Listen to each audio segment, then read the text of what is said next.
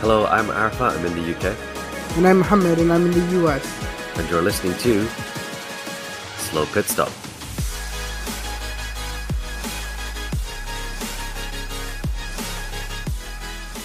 Hello and welcome to Slow Pit Stop. My name's Arafat, and as always, I'm joined by my co-host Mohammed. Say hi, Mohammed. Hi, guys. We have an amazing show for you today where I think there's just loads to discuss from the last week or so, from Vettel deciding to retire, Alonso deciding to join Aston Martin. I went on a visit to Enstone and saw the Alpine facilities, and then we have a whole race to discuss as well.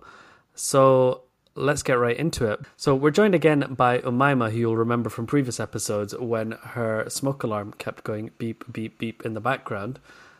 Is the fire alarm sorted? If by sorted you mean no longer on the ceiling, then yes, it's sorted. Yeah, so it no longer makes a noise. It doesn't make a noise. That's sorted. Why is it no longer in the ceiling? Is it in the wall now? It's on the table without a battery in it. Excellent. I changed the battery and it still kept making the noise and it was driving me crazy, so I just took it off the wall, off the ceiling. I think those things are designed to drive people insane, and that's why they do that. Yeah, but it's not supposed to beep continuously. I should probably get it looked at by an electrician. Probably. So, Mohammed, how have you been? I'm good. You went on the adventure this time. I've been going on too many adventures, so I decided to take it easy this week, and you're the one who went out. That's pretty cool. I did. We'll talk about that after we go over the big news of the week, which the first thing was Vettel retiring. Was that another event that you slept through? No, well, yes and no. Okay, so I was awake when he opened his Instagram, and everybody was following it, and first there's people trying to verify it was real, and I was like, oh wow, he's opened his Instagram. That's incredible news. And then somebody on Reddit said, oh, Vettel always said he would open his Instagram sometime before he retires, and then that's when I went to sleep. So when I woke up and found out he really did retire, I was like, okay, see, now that makes sense. When he said I was going to open an Instagram right before I retire, he meant that literally, literally right before he retires. So I did wake up to the news, but I basically slept right before it happened.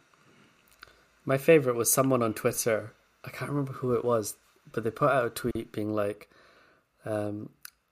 why is everyone saying Vettel's going to retire just because he's put out a new Instagram account? Everybody's always so negative talking about Vettel retiring. It's like, if he breathes, all of you are going to be like, oh my God, he's retiring. And then a few hours later, they commented under their own tweet saying, this has aged badly. I like the style by which he retired, sitting there. It was so artsy and dramatic. He sat down with the black and white, and he's like, my name is Sebastian Vettel, and I'm leaving Formula One. My favorite color my name is. He just went, blue. I hereby announce. Yeah. I hereby announce. My favorite color is blue. I love the smell of Nutella in the morning. And bread. And bread. It was so dramatic. The whole thing was so dramatic. Exactly. And it wasn't 5 minutes long. Yeah, and I watched the German version as well, which felt even more dramatic. Yeah, because he did too. He did an English version, a German version. I started to watch the German one. Yeah, it was so long, even more dramatic. 2 minutes in, I was like, "Well, how much longer is this, Sebastian? I get it. You're retiring."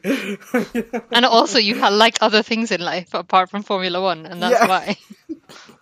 You could have. It was cool, but he didn't say anything actually about Formula One. He just talked about lots of other things. So maybe that's what his Instagram is going to be. Were you surprised that he's retiring? Maima? DD to you. Not really. I think he's kind of, it almost feels like he's getting a little bit bored of F1, which is the whole 5 minutes. He could have just said, I'm bored of F1 and I'm going to retire now. But just the way he's been recently, he's just not doing that great. It just seemed like... Storming out of meetings. Seemed inevitable. But it's funny because, Vettel started sort of same time as Lewis Hamilton, 2007, 2008. he came in 2006 as a test driver, and then 2007 he was promoted into Toro Rosso for half a season. And he scored points in his first season. He finished in 4th place in China. And then the very next year, in 2008, he won the Italian Grand Prix. It was wet. Like, Ferrari and McLaren got their qualifying wrong. And I think it was Heikki Kovalainen came in 2nd place. And I remember even then Martin Brundle said, it was something like, that boy will be a world champion one day. And, then he got promoted up to Red Bull, won 4 world championships, and he got so many records, and he still holds a lot of them. So, like, most wins in a season, he's got 13 wins, most consecutive wins. He got 9 in a row. Man, that's crazy. 13 wins in a season. Yeah, isn't? Oh my god. And so, most pole positions in a season, he got 15. He took that record from Nigel Mansell, who was a big hero of his, and his other big hero was obviously Michael Schumacher. And he was, I think the biggest thing that to just show how much Sebastian Vettel loves Formula One is, do you remember the grid challenge, where everybody had to name world champions? And Vettel went all the way back to the beginning. He knew everyone, and his brain is like an encyclopedia for Formula One. Wow! And I remember when he was in Red Bull, he was obsessed with statistics, and he always wanted to get the fastest lap. And this was before it even counted for a point or anything like that. He wanted the statistics, he wanted the Grand Slams, he was obsessed with all these numbers. And I feel like since the end of his Ferrari career, when he talks in interviews and things, and people say, what do you want your legacy to be? He's like, yeah, who cares? I just want to fix old motorbikes and hang out in Switzerland and not have to talk to anyone.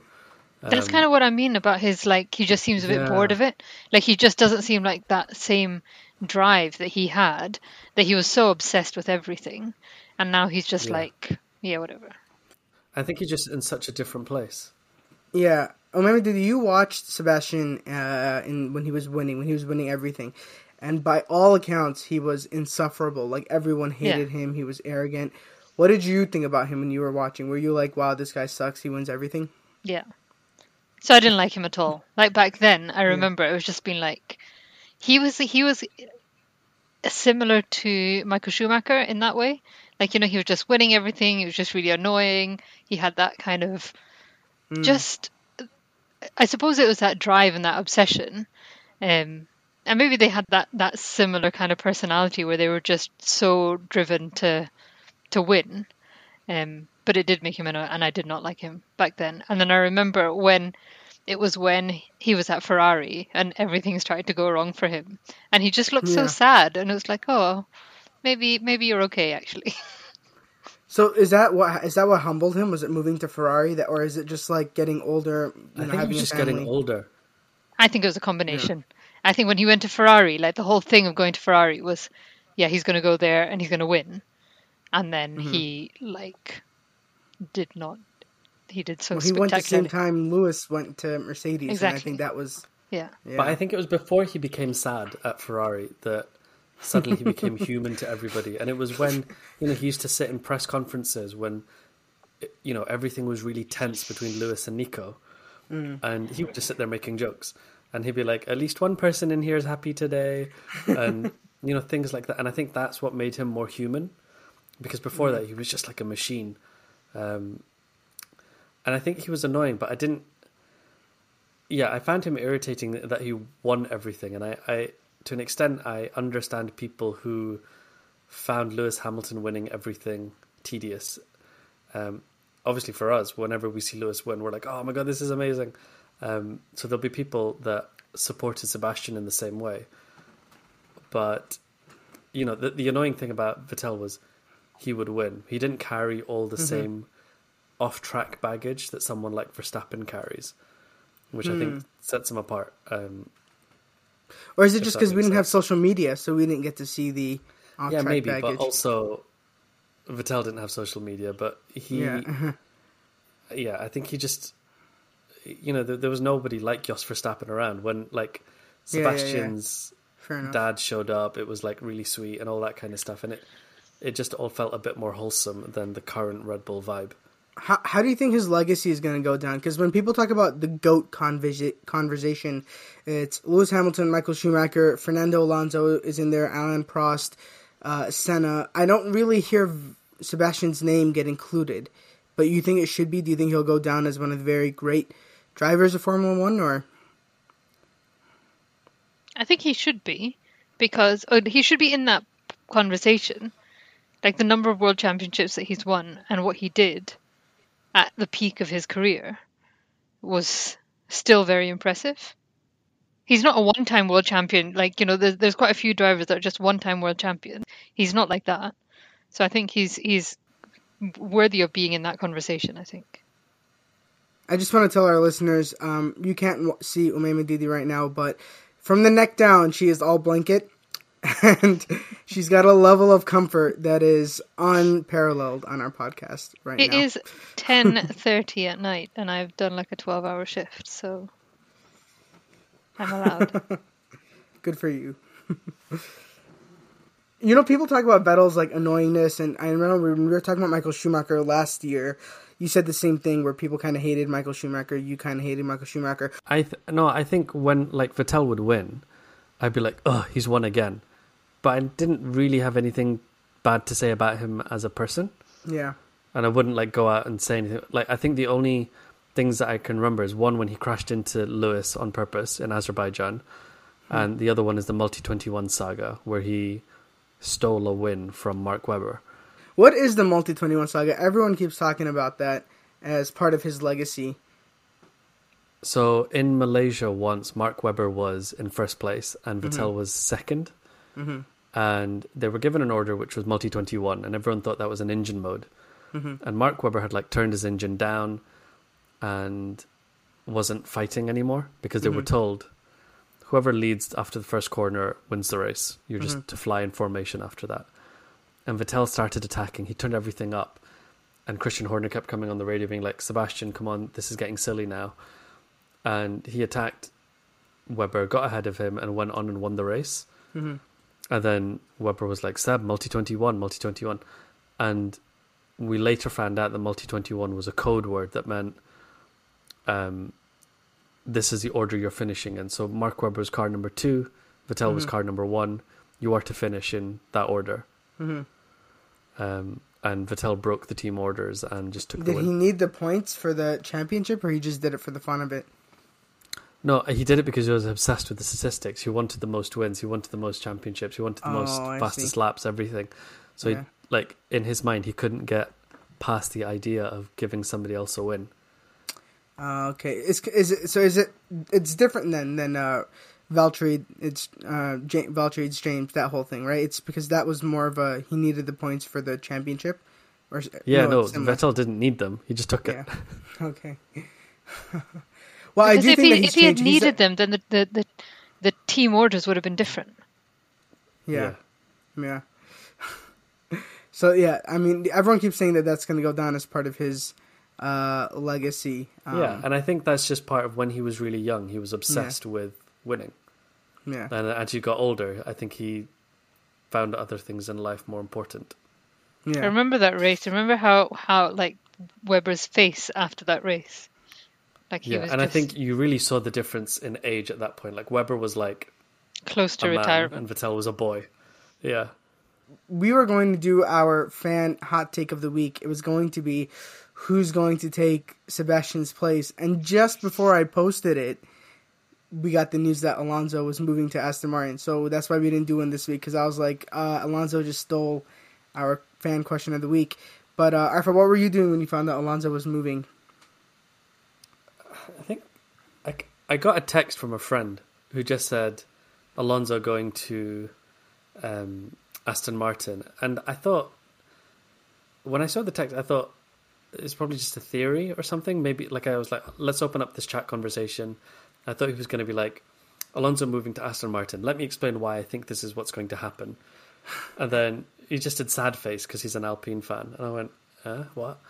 And then I opened up Twitter and it's all like going off, and it was about 20 minutes after the announcement. Wait. I'm insulted. You didn't see my text to you first. I texted you the second it happened. And I said in all caps, this is not a drill. Arfat, wake up. But you And sent you're that telling me you texted me didn't. way before. you sent that in the group, you see. So And he doesn't read the group chats? Exactly. He probably just And where ignores were the 100 group chat. you, messages. Umaima Didi? I texted you too Right. to say You texted me that at 9:04, right? 9 o'clock is when the news broke. FYI, so I was only a couple minutes. I was probably the first person to text you. Oh yeah, he texted me at 9:17.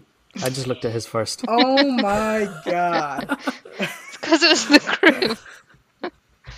The group had like 100 messages to read. I texted so- you in two different groups. Two different What was groups. the other I one? think. What other group? One of the other slow pit stop groups that we have. I texted you in that one yeah. too, the crying session one, and you Was that ignored this morning?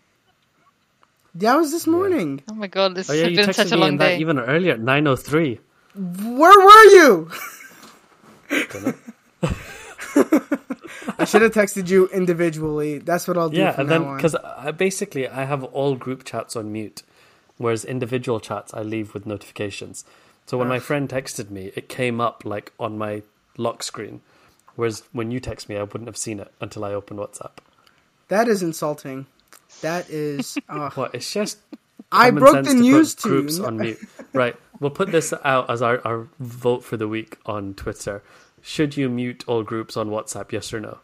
Yes. The answer is no if I'm in the group. If I'm not, then go ahead and do whatever you want. Right. All right, so But Alonso you texted me. is Were you moving. surprised? Was I surprised? I was like floored. I thought it was like a meme thing at first, because the account that tweeted it is called, that I saw first, is called Formula Racers, and Formula Racers has two versions. There's like Formula Racers _ and then Formula Racers no _, and then no _ one is a fake page with memes and stuff that they put out, like fake stuff. So I thought it was fake, and then I went to the Aston Martin page, and the Aston Martin had they had it on their page, and I just could not understand where this came from. And apparently Alonso has been talking about it or he's been doing negotiations for a week. I thought as soon as Sebastian retired, he immediately pounced on it or something. And I can't understand why he would do this. Like, does he just care about getting paid? Is this a Daniel Ricciardo to Renault move where he just gets paid a crap ton of money and a worse car? Like, there's no way you look at Aston Martin and say, that is the team to move to from Alpine. You know what I mean? Like, Yeah. I don't know. So I think there's lots of factors here.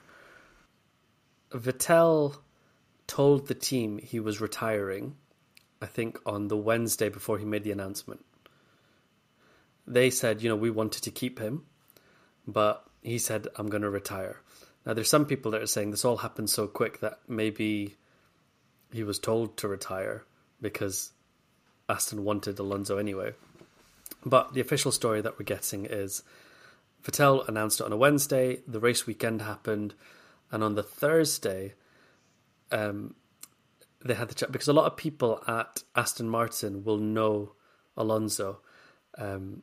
People like Martin Whitmarsh, who was at McLaren. And apparently what Alonso has been attracted to is the fact that they're going to give him a multi-year contract, right? Yeah. I think the sticking thing at Alpine was they were offering him 1 year, and they actually came out like 2 weeks ago and said, and we're going to have a World Endurance Championship car, and we hope to see Alonso in our car there in 2024. Yeah. So basically, Alpine announced accidentally that they're going to have Alonso in their car for 2023, and then he's going to be out for 2024, and they're going to bring Piastri in. Alonso, maybe he found this insulting. Maybe he was like, no, I want a multi-year deal or what, I don't know. But that's what he's getting at Aston Martin.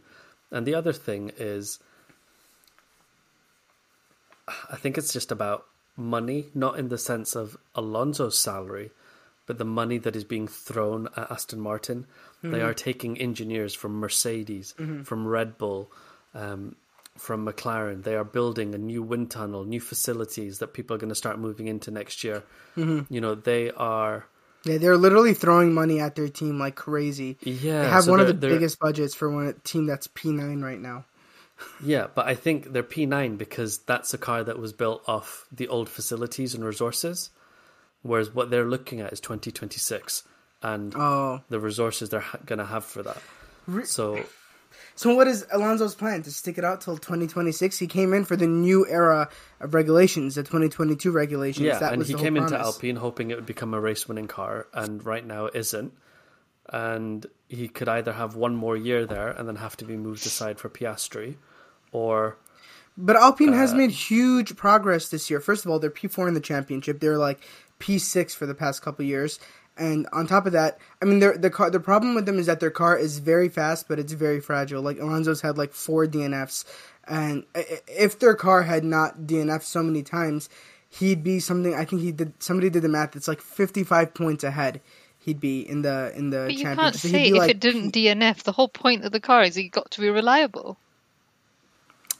I guess that's true, but you can build in the reliability. So Aston Martin, however, they've got this potentially very fast car like Mercedes, but where Mercedes is able to make improvements and fix the problems in their car, Aston Martin really hasn't. They have a B-spec car. The car they're driving right now is like the red or the green Red Bull, and it's still finishing like just outside the points or right like the cusp of 1 point here and there. Like, I just don't understand, like, when you're looking at the trajectory of things, I wonder if Aston Martin showed him something that gave him faith that they're really going to have, like, the car moving forward. You know what I mean?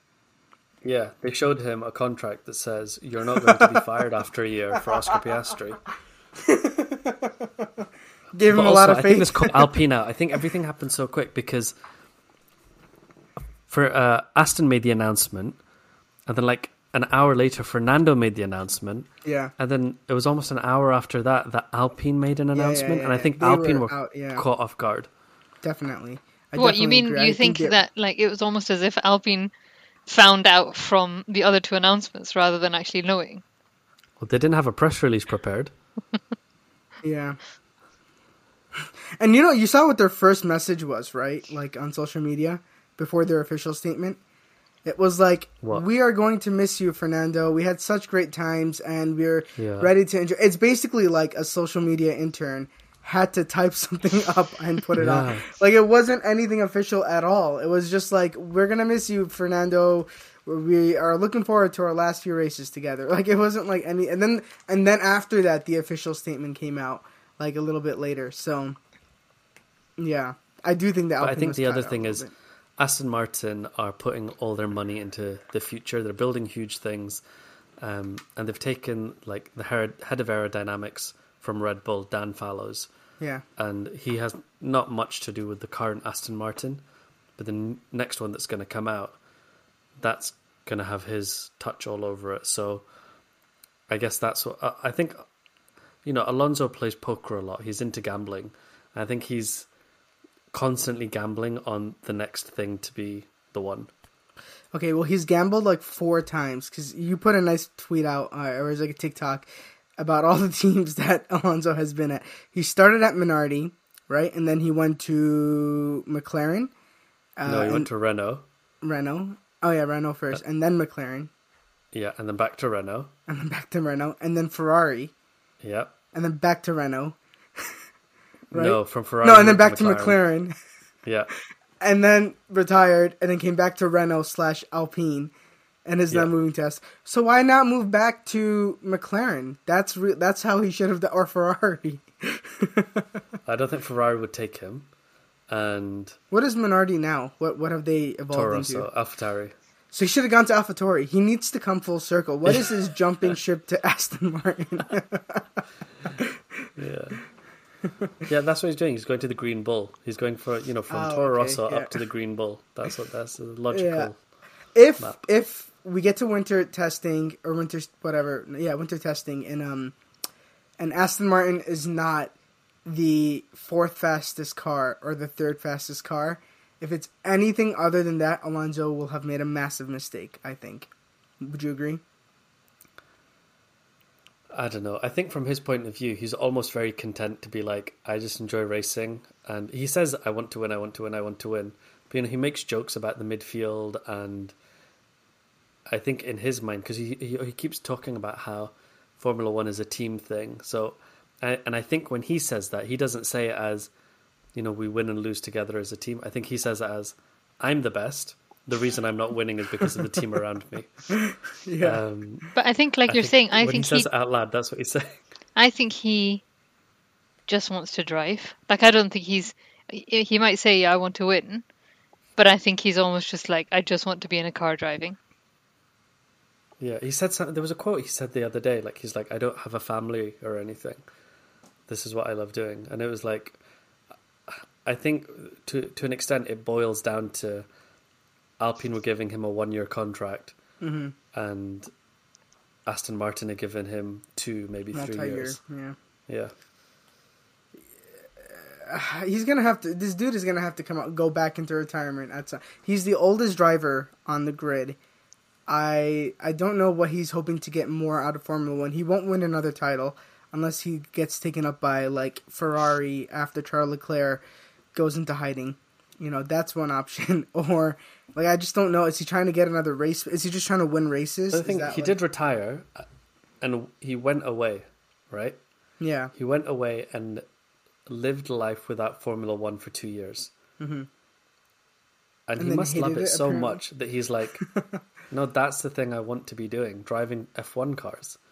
And I don't know, if you asked any of us, would you have 1 year in a good car or 3 years in an average car, but be able to be part of the F1 circus and get paid to go drive a Formula One car? I know I would take the multi-year deal. I'd take the 1-year deal, and I'd win a championship, and then I'd retire. Yeah, I know I'm not winning anything, so I'm like, yeah, I'll take the Aston Martin drive around. Well, in this alternate universe, hypothetical, we have to be good enough to drive F1 cars. They're not picking us up the way we are now. I could barely drive. I can't even drive a manual car. What is the second gear? What is it? What does it do?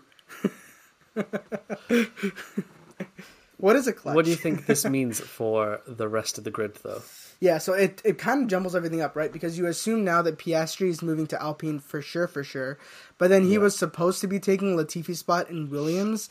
And so I'm assuming... he was chatting with McLaren as well. He was. Oh, so that's the other thing. The talks to McLaren are, like, real. And apparently he has a deal, like a preliminary deal with McLaren that he really will take Daniel Ricciardo's seat. So then who does Alpine take? And who does Williams take when they boot Latifi? Although they really shouldn't. He went fastest in FP3. So I don't know why you would want to. I know, goat Tiffy. Why would you get rid of your fastest driver? But if they get rid of Latifi, who's going to take his spot? And then Mick Schumacher, is he moving around? Is he keeping his spot at Haas? Rumors are that he's trying to leave. Sebastian wanted him to go to Aston Martin. Maybe he'll go take, I don't know, somebody's seat somewhere else. I don't know. I think for sure Nick DeVries is going to come into the conversation now, and maybe somebody else as well. I don't know. Diddy, what do you think's going to happen? I'm not sure.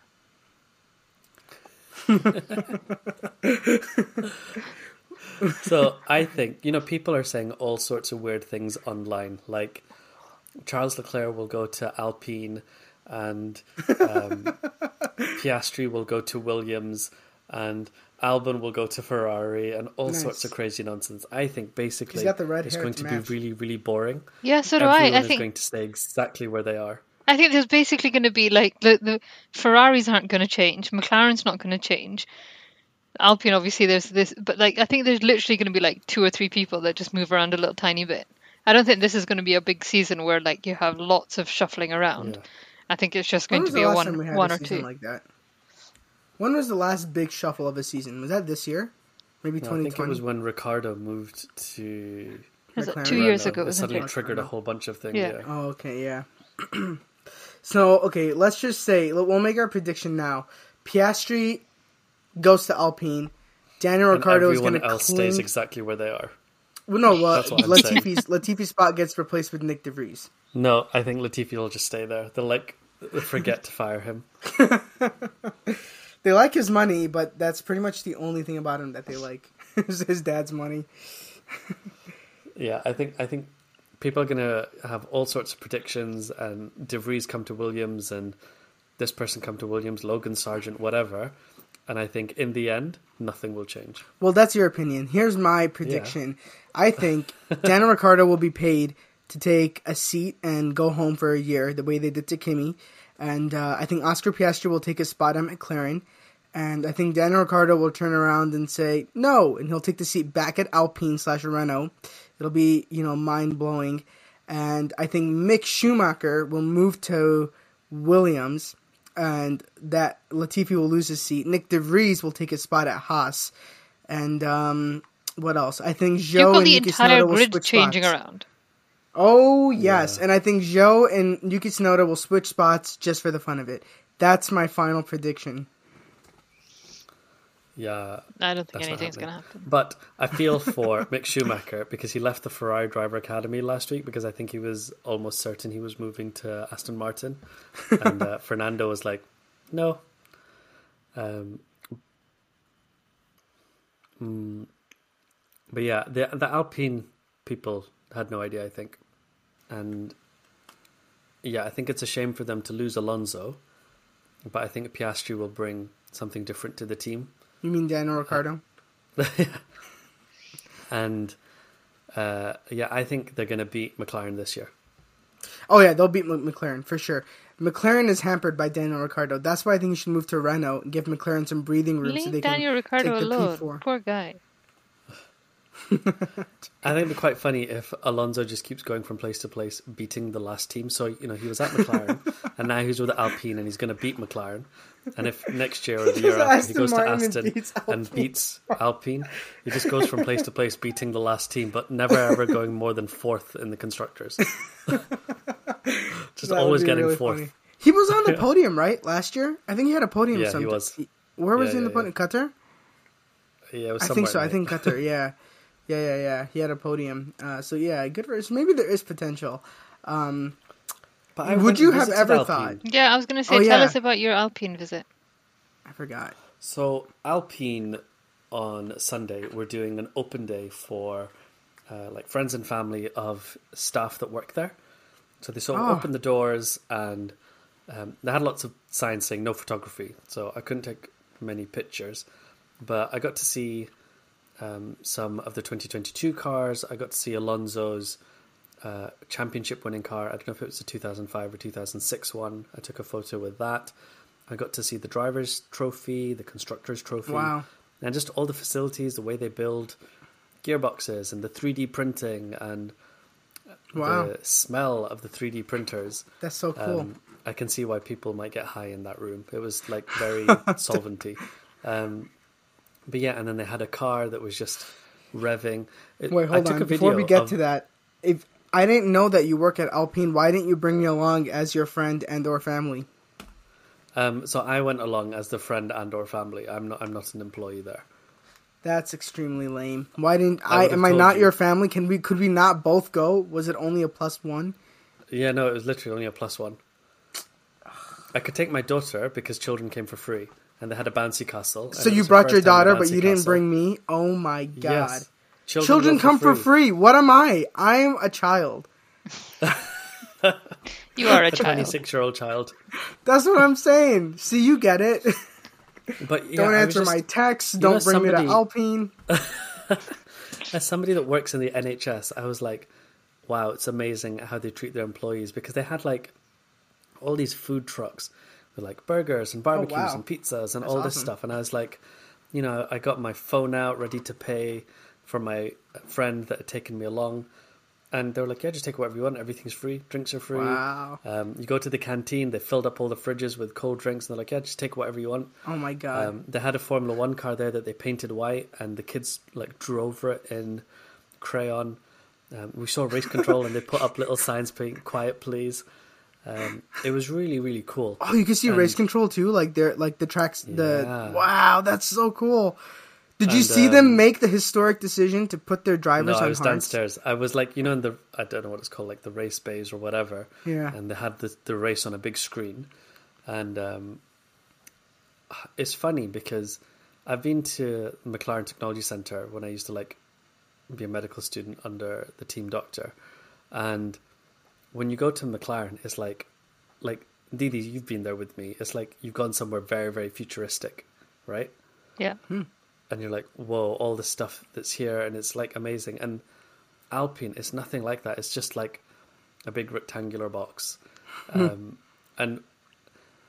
it's weird because they literally have all the same things McLaren do, but somehow it feels smaller and old school.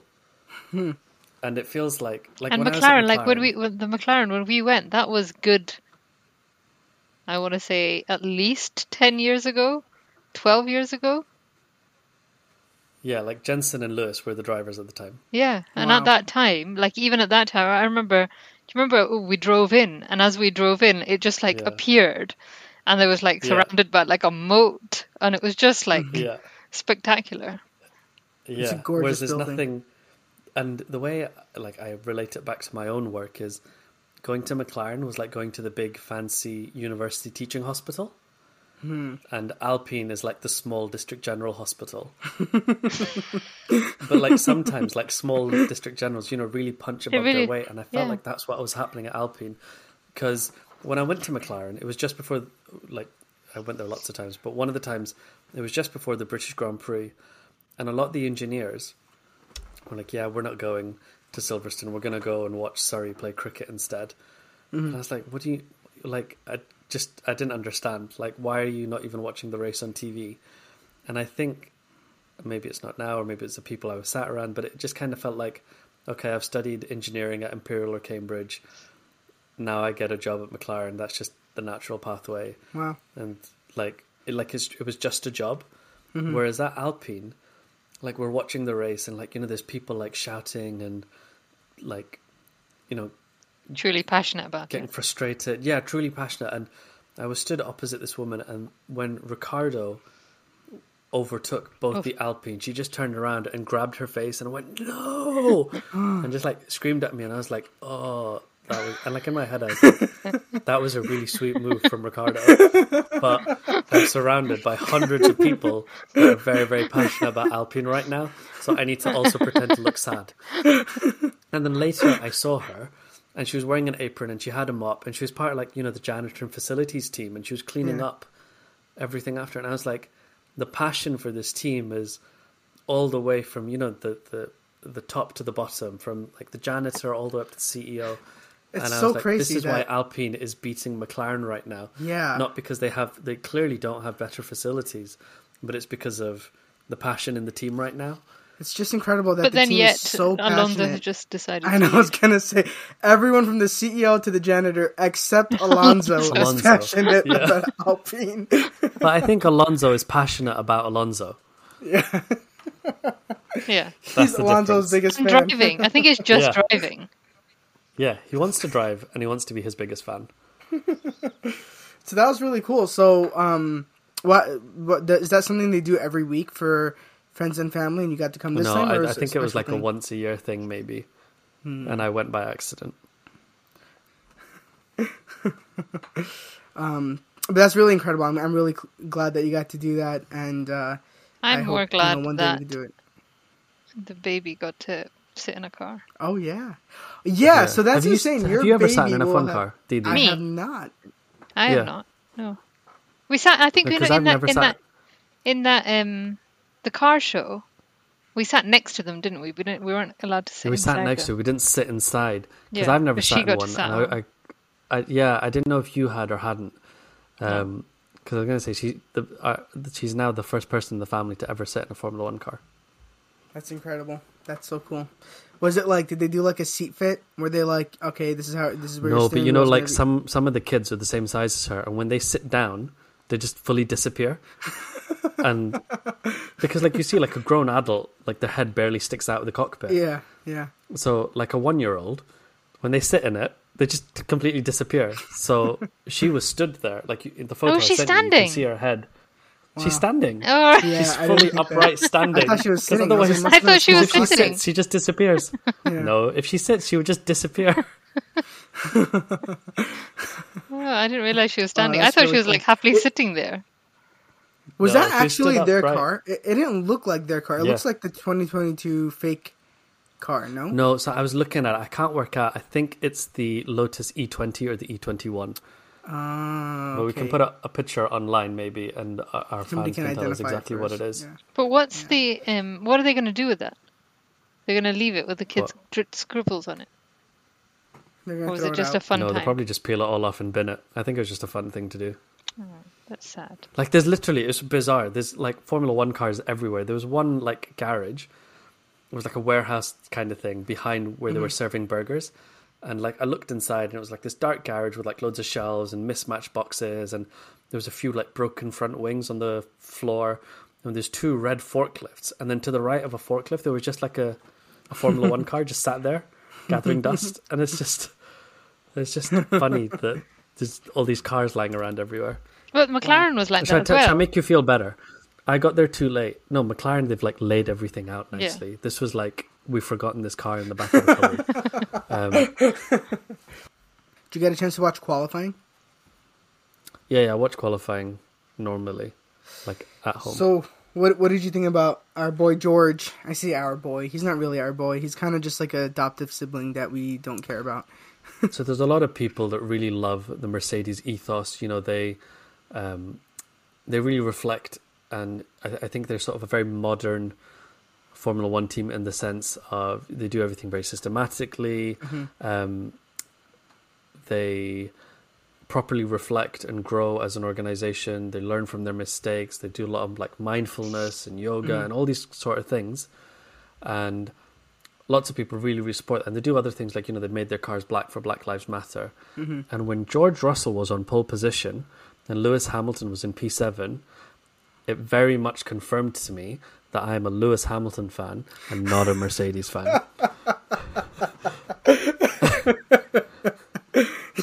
Were you like, you know what? There has been more than one time this season where I have hoped for a George Russell DNF as a Mercedes. So I think I'm right there with you. Like, I don't really dislike George. Like, I don't really have anything against him. Yeah. But I was like, it's going to be so hard for Lewis to win a race this year. I want him to keep that record of having a win every year. And like in my mind, I started going through, if George wins and then Lewis doesn't have an opportunity for the rest of the year, like the internet will never shut up about it. And I was like, I can't take that. Yeah. So when Leclerc got past George the first time, I was like, oh, that's the race done. That's all sorted. This is the order that everyone will probably finish in. Let's go get ice cream. And then I came back and like Verstappen was in first and Leclerc was like on hards for some reason. I was like, what's happened here? So, okay, let's go back to qualifying. Lewis had a DRS issue and that prevented him from putting in a good lap. Verstappen also had a power issue. Not a good lap. He didn't do a lap at all in Q3. He didn't do a lap. Yeah, exactly. He just went straight into the pits. No, he did a lap in Q3. He did his banker lap. He didn't get a timed lap for Q3. No, but he finished P7. Yeah, he did. He finished ahead of Ricardo and Alonso. Not Alonso. Yeah, somebody else, not Alonso, someone. But anyway, he just got his banker. Like it wasn't a good lap. Like it was just his banker lap. Yeah. but if he had, you think he could have put on? He was faster than George all weekend, and the Mercedes were actually faster than the Ferrari in Q1. So I think it was possible for him to probably put it on pole. Do you think so, Arafat? Had he not had the DRS issue? Yeah, I think he would have been first or second. But then how does the race play out, you know? Is it play out the same way? But in the end, maybe that was a blessing because George at the front started on soft tyres. And because Lewis was a little further back, he started on mediums. But I actually, because everybody pitted more or less around the same time after the first stint. It was the second stint where Lewis, came alive on the softs. Yeah, no, it was the way he was able to take care of the tires, the second set of mediums, and really extend that stint that helped him to get into P2 rather than P3. So I think actually whether or not he started on softs or mediums, because they pitted around about the first same time. Yeah, I think. Had he started on softs, it would have gone soft, medium, soft, I think, instead of medium. One of the problems was because he started on medium, he had to go medium, soft. And so there was a little bit of that risk in the middle where people were like, okay, yeah, he's leading the race, but he has to stop. Whereas had he been soft, medium, he could have pulled a Verstappen and nursed the mediums till the end. So I do think we could have seen Lewis win had the DRS not been a problem, but I think we are just sniffing at that first win. I was looking at 2009, and basically Lewis was out of the points for like 6 races straight until he won in Hungary. So this is not like that. This is like a gradual ramp up, and I don't know if he can pull a podium off in Austria. which is not our Yeah. track ever, then I think that, this is a good sign. Just to be a little bit of a Debbie Downer, Ugh. I think, like, you saw the pace that Red Bull had, Yeah. and I think had qualifying gone normally, Verstappen would have been Q1 and would have just ran away with the race. I think. Yeah, but Verstappen the Red Bulls put himself being back out of into position. No, but he put himself back into position, and Lewis passed Perez. No, Perez was behind Lewis, but still Perez's pace was nowhere near enough to challenge either. Yeah, of the no, Mercedes. exactly. But I think had things gone normally, had Verstappen had a good qualifying and Lewis had a good qualifying, I think the final result would have been the same anyway. Like Lewis on like Lewis P2. Yeah. Maybe. Yeah. Verstappen was very fast. That was one of the things I wanted to talk to you about. Just Verstappen and the Red Bull team in general. Do you feel like Red Bull is doing the absolute? They're unparalleled. They're doing so well. They're performing 11 out of 10, or are they just being like a competent title contending team and everybody else around them can't keep up? I think there was a really good quote from Mick Schumacher when he was talking about how Lewis has gone about winning races, and he said there's nothing casual about victory. Like, people didn't see the work that my dad put in behind the scenes, and people won't see the work that Lewis put in behind the scene. There was a tweet I saw from someone that was like, oh my god, Verstappen going from 10th to 1st in Hungary is like better than what Lewis did in Brazil 2021. First of all, no one asked you. Secondly, you're wrong. But I think what it did demonstrate was Red Bull as a whole, as a team, did a really, really good job. Okay, Verstappen had the mistake where he spun. But I think as a driver, he did everything he was supposed to do. The strategy team did everything they were supposed to do. The pit crew did everything they were supposed to do. I think sometimes being competent takes a lot of effort. And yes, Verstappen did really, really well. But I think what this race demonstrated was actually the whole of the Red Bull team is just quietly doing... You know when someone's really, really good at something, it makes it look like they're not putting effort in? They make it look easy. Yeah, that's what Red Bull's doing right now. Yeah. And I think that's just a whole team that is working really well together, unlike the other team. The other team. I just feel sorry for the other team. Mercedes, right? That's who we're Not talking Mercedes. about. Not Mercedes. That's not who we're talking about. Okay. Ferrari. Let's talk about Mercedes for a second. They have been, firing on all chambers. Is that what the quote is? Cylinders. Firing on all chambers. Cylinders. Firing on all cylinders, and they've been doing whatever they can to catch back up to the top.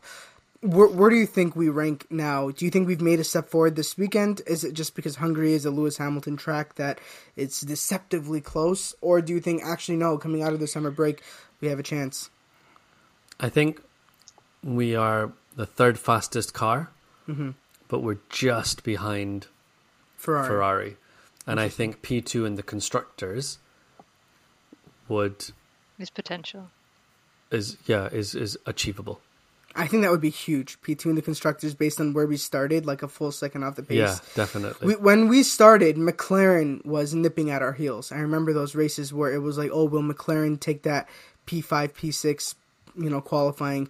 And it was like, just to qualify P5 in a Mercedes was a big deal in those days, in the beginning of the season. So I do hope, I do think that we made some steps you look forward. at what George Russell said. He said at the beginning of the year, we were finishing 1 minute behind the leaders. Yeah. In the last two races, we finished both times less than 10 seconds behind the leader. Yeah, so it's coming. I hope next year, somebody has to take the fight to Red Bull, which is funny because people have been saying that for years about Mercedes. Somebody has to take the fight to Mercedes, but somebody's going to have to take the fight to Red Bull. Clearly, Ferrari can't. Oh yeah, this is what we were talking about. So we said basically for the last however many podcasts, we always get into a Red Bull did a good job, Ferrari'd themselves. So we said, right, this time we're not going to sit and talk about all the reasons that Ferrari screwed themselves over, because you've seen the race yourself. All we talked about the last 4 episodes. Exactly. So we said, right, today what we're going to talk about is if we were Ferrari, what would we do next? Didi? I think they needed better people in the strategy team. Like, is it not just the strategy every time for the last couple of races that it just gone wrong? Or There was the engine goes kaput, or Leclerc does a spin. But I think It's like it's a everything. lot of the strategy problems. Like in so after the race, I don't know if you saw Leclerc's interview, and they said, so can you explain to us what happened and why the strategy team decided to put hard tires on? And he just went, Yeah. no, I can't explain. Did you see the cool down room? No, I didn't see that bit. So Lewis was like, they were just watching the screen, and Lewis just looked at Verstappen and George and went, were they on hards? And then George and Verstappen both turned around at the same time and laughed and said, yeah.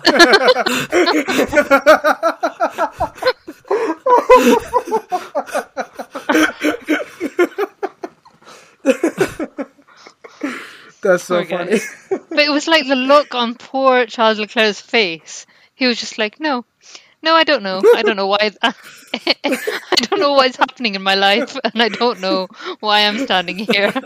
I don't know. That's what's going why I'm on. saying Charles Leclerc is going to go into hiding, and Alonso is going to move to Ferrari. That's what's going to happen. Surely, at this point, Ferrari should say we're out of the title contention. Let's focus on ourselves. Or no, are they still going to be like, we can win this? Technically, I guess they could win this if they win every single race. Verstappen has a DNF. He doesn't take any fast. Like, it's still possible mathematically. Yeah. It's just extremely unlikely. Yeah, I think, I mean, they can say, look, we want to be a winning team, and the way we're going to do it is by fixing all our system issues. We're going to focus on ourselves, go as fast as we can, and we'll see how many points we have at the end of the year. But our goal for Belgium is sort out our tyre simulations. And then the next race they can say, our goal is to, I don't know, sort out our pit stops. Our next goal is to sort out, because their strategy is so reactive all the time. Yeah. They pitted Leclerc at the wrong moment in time because they were trying to cover the undercut to Verstappen. They weren't in control of their own strategy. They couldn't see the bigger picture and what was going on. And so they need to come to races and say, we are going to be confident in our strategy, not just randomly reacting to what's going on around us. Well, maybe Didi, you said that they need to fix their strategy. How do you do that without necessarily firing everybody involved and hiring a brand new team from Alpine? I think, like Harfad's saying, like they need to reflect on each incident.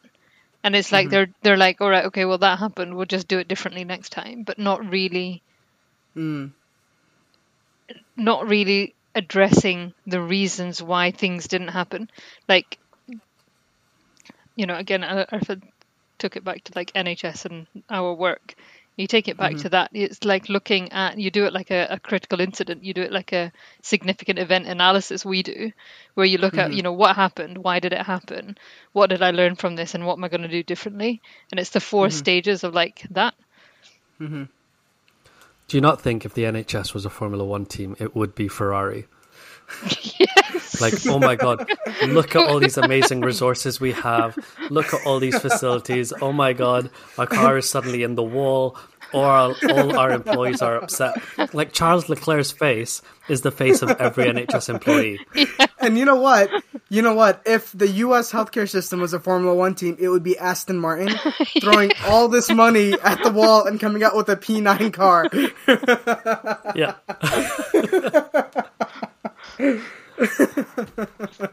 That is so funny. I'm going to put that out as a tweet and ask all our listeners if their employer was a Formula One team, which would it be most like? Yeah. And who their employer actually is. Yeah, they need to call out their They dare employer. say. Yeah. I was going to ask Omema Didi, like, so, okay, do you think this is a problem that they can fix over the summer break, or at least by the end of the year? Or is this, like, at the end of the season, they're going to have to reevaluate everything? I think at the end of the season, they're It's the just have to problem they've had since 2008. Yeah, it's not going to definitely not going to fix over the summer break. Whilst they all just go, they'll all be like, all right, well, it's summer holidays now. We'll see you in 3 weeks. And they're all like on a beach somewhere for 3 weeks. And then they'll come back and go, oh yeah, we have to drive a car. It's funny to me that even after this, putting the hards didn't make sense. They just doubled down and they were like, you know, we didn't have the pace because it was cold outside, and that's why we weren't able to do it. Like it was cold and we didn't feel like it. And I'm just tired. Exactly. Why are you asking me all these questions? But Mercedes beat the Ferraris on merit today because Lewis passed Carlos Sainz on the same tire and not like a significant tire dig either because they just So I will take that. We're beating Perez. We're beating Sainz. That means we just have 2 more cars to beat and we can start winning these races. And Leclerc takes himself out of the leadership contention every race, so it's really just Verstappen. And yeah. Yeah. But it was quite nice. I think that was one thing with the race, like this time. It was quite nice to see Hamilton actually in some sort of contention position, like actually racing, actually overtaking, and actually working his way up the through you can tell like how excited he gets when he's like that, because in Silverstone that was the last time he was kind of like that. He was leading the race for some period, I think like 10 laps. And he kept getting on the radio and he's like, tires are fine. Like, don't box me out of this position. Yeah. And he did that this race too, where he was just like, yeah, tires are good. I feel good. Everything's good. Like, don't pit me out of, because he was leading too. He's like, don't pit me out of this leading position. The only problem is because he was on mediums, he had to pit to get off the medium. So that's why I think had he started on the soft on pole position, once he got to that point where he was like, yeah, don't pit me out of this position, somebody would have had to hold Verstappen off. But if it had that been possible, I think he could have made it. I think he could have won the race. Speaking of coulda, woulda, shoulda, should we get to our Fantasy F1 League? Yes, let's do it. Who won this week? So this week, the winner was Gabriel S. with their team Kaboom. Ooh. They had Verstappen as the mega driver. They had Sainz, Norris, Albon, and Magnussen. More exciting, you know how me and you usually are like 50th place? Yeah. So I came in the top 10. I came 8th with my team that I've forgotten to change for the last 4 races. I don't know. I didn't look where you were. But also quite interestingly, I was behind a friend of the pod, Ash, who came joint 6th with someone else. Wow, Ash, who has not ever paid attention to Formula 1 in his life. He came or changed his team. Or changed his team. Yeah. But Gabriel S., please get in touch because we have a 3D printed track from Little Prince 3D of the Hungaroring, which we will send to you. And if you want your own track, make sure you visit Little Prince 3D on Etsy. We'll have the link below, and you can use the code SLOWPITSTOP to get a discount. Get on there and get it quick before our offer expires. It almost ended a few weeks ago, and we've had a little bit of an extension. So get on there and get your track now. Woo! We don't have any tweets for you guys this week because Alonso beat us to it. He is faster than us. Yeah. Alonso is faster than us. And also the Alpine Twitter admin as well. Yeah. Alonso is faster than you. But we are going to have some incredible summer break content coming out. We're not planning on just going to a beach for 3 weeks, although that sounds really nice. I actually just came back from a beach, so maybe I shouldn't be the one to talk. And Arfat came back from Alpine, which is kind of like a beach. But we will have an interview with Bianca Bustamante, who had double back-to-back races in France and Hungary. That'll be coming out soon. She also took a picture with our savior, Lewis Hamilton, and so she's beaten both of us to that, which is quite incredible and frustrating for us. So we'll talk to her about that. That'll be coming up soon. We've got some donuts and drivers that's coming up soon. We plan on having an episode evaluating the first half of the season, so that should come out soon. I keep saying soon because none of this stuff is recorded yet, and we have to figure that out. But it'll come out, and that'll be some really good mid-season stuff for you guys. So keep an eye out on our Twitter for all the latest updates. Also, I've started making memes, and I don't know if they're good or not. So like them anyway to make me feel better. Yeah. Thank you very much, everyone, for listening. Thank you very much to Didi for joining us. Yay. Everybody, have a good week and have a good summer break. Woo! Bye, everyone. Bye.